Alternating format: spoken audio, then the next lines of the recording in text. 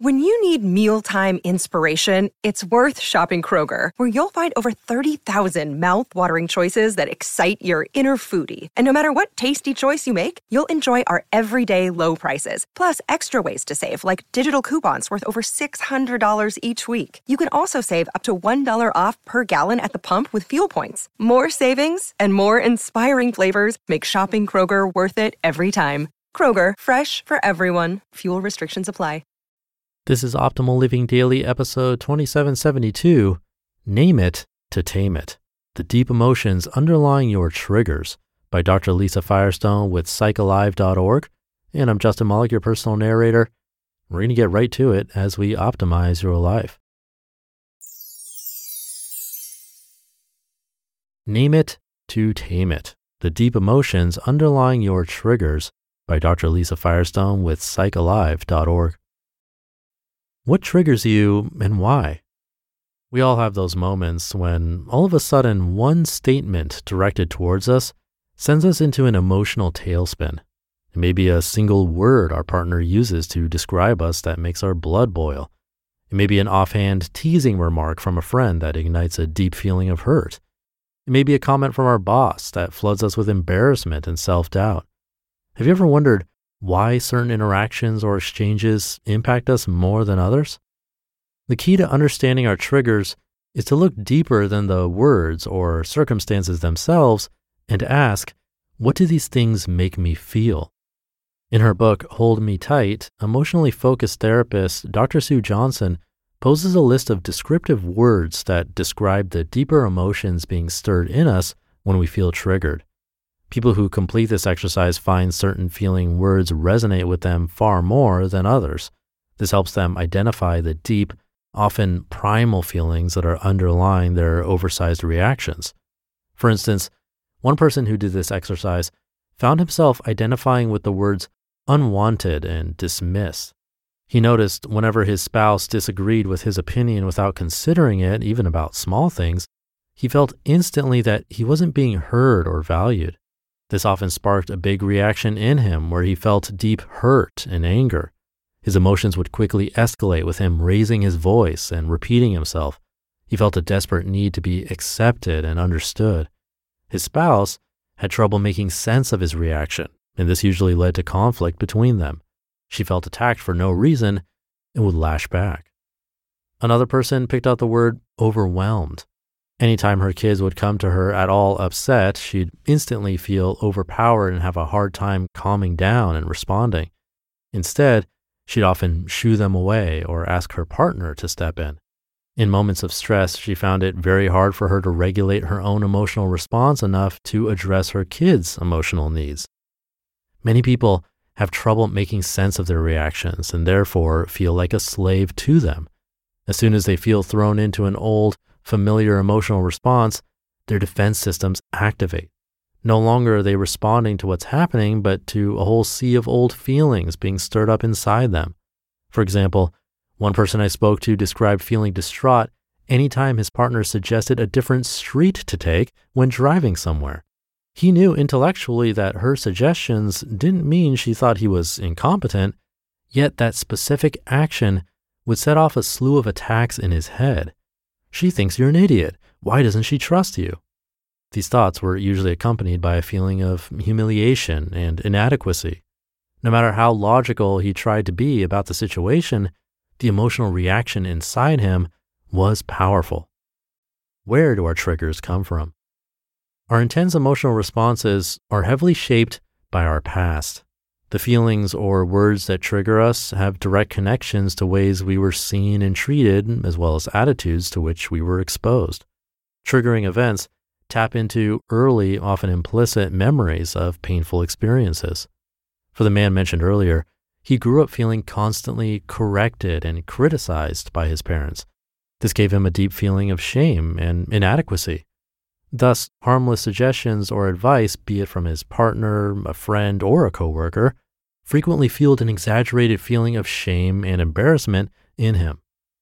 How can we deal with our emotional triggers? We all have our own set of triggering feelings or words and stories that accompany them. In order to learn a new way of relating and reacting, it's helpful to explore what our words are and where they may come from.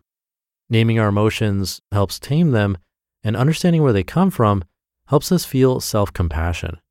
By noticing the triggered emotion we experience in a given moment, we can then dig deeper to reveal a primal emotion from our past. So, how can we learn to identify our triggers and calm ourselves before we overreact? We can start with the help of these 3 exercises. Number 1, name it to tame it. In those moments when we feel overwhelmed with emotion, simply naming what we're feeling can be incredibly helpful. Dr. Daniel Siegel recommends this exercise, Name It to Tame It, as a means to make sense of our feelings and find balance. The process is exactly what it sounds like. When emotions arise, we try to describe our internal state without having to explain or rationalize whatever we're feeling.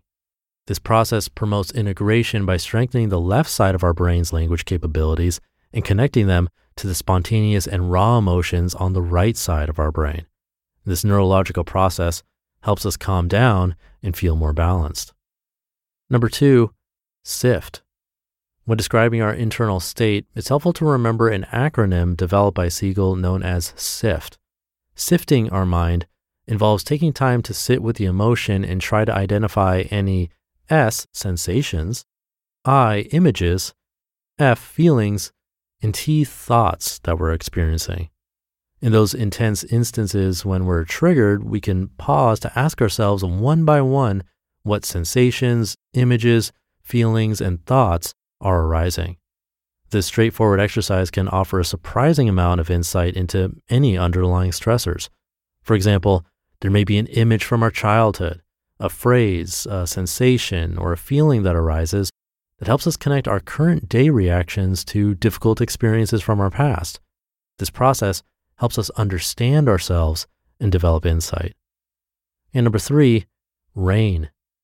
Psychologist Jack Kornfield has recommended an ancient Buddhist practice, the rain approach, as an empowering tool to help us feel centered and resolve any unresolved traumas or triggers with which we're struggling. The steps of rain are R, recognize the trauma or loss.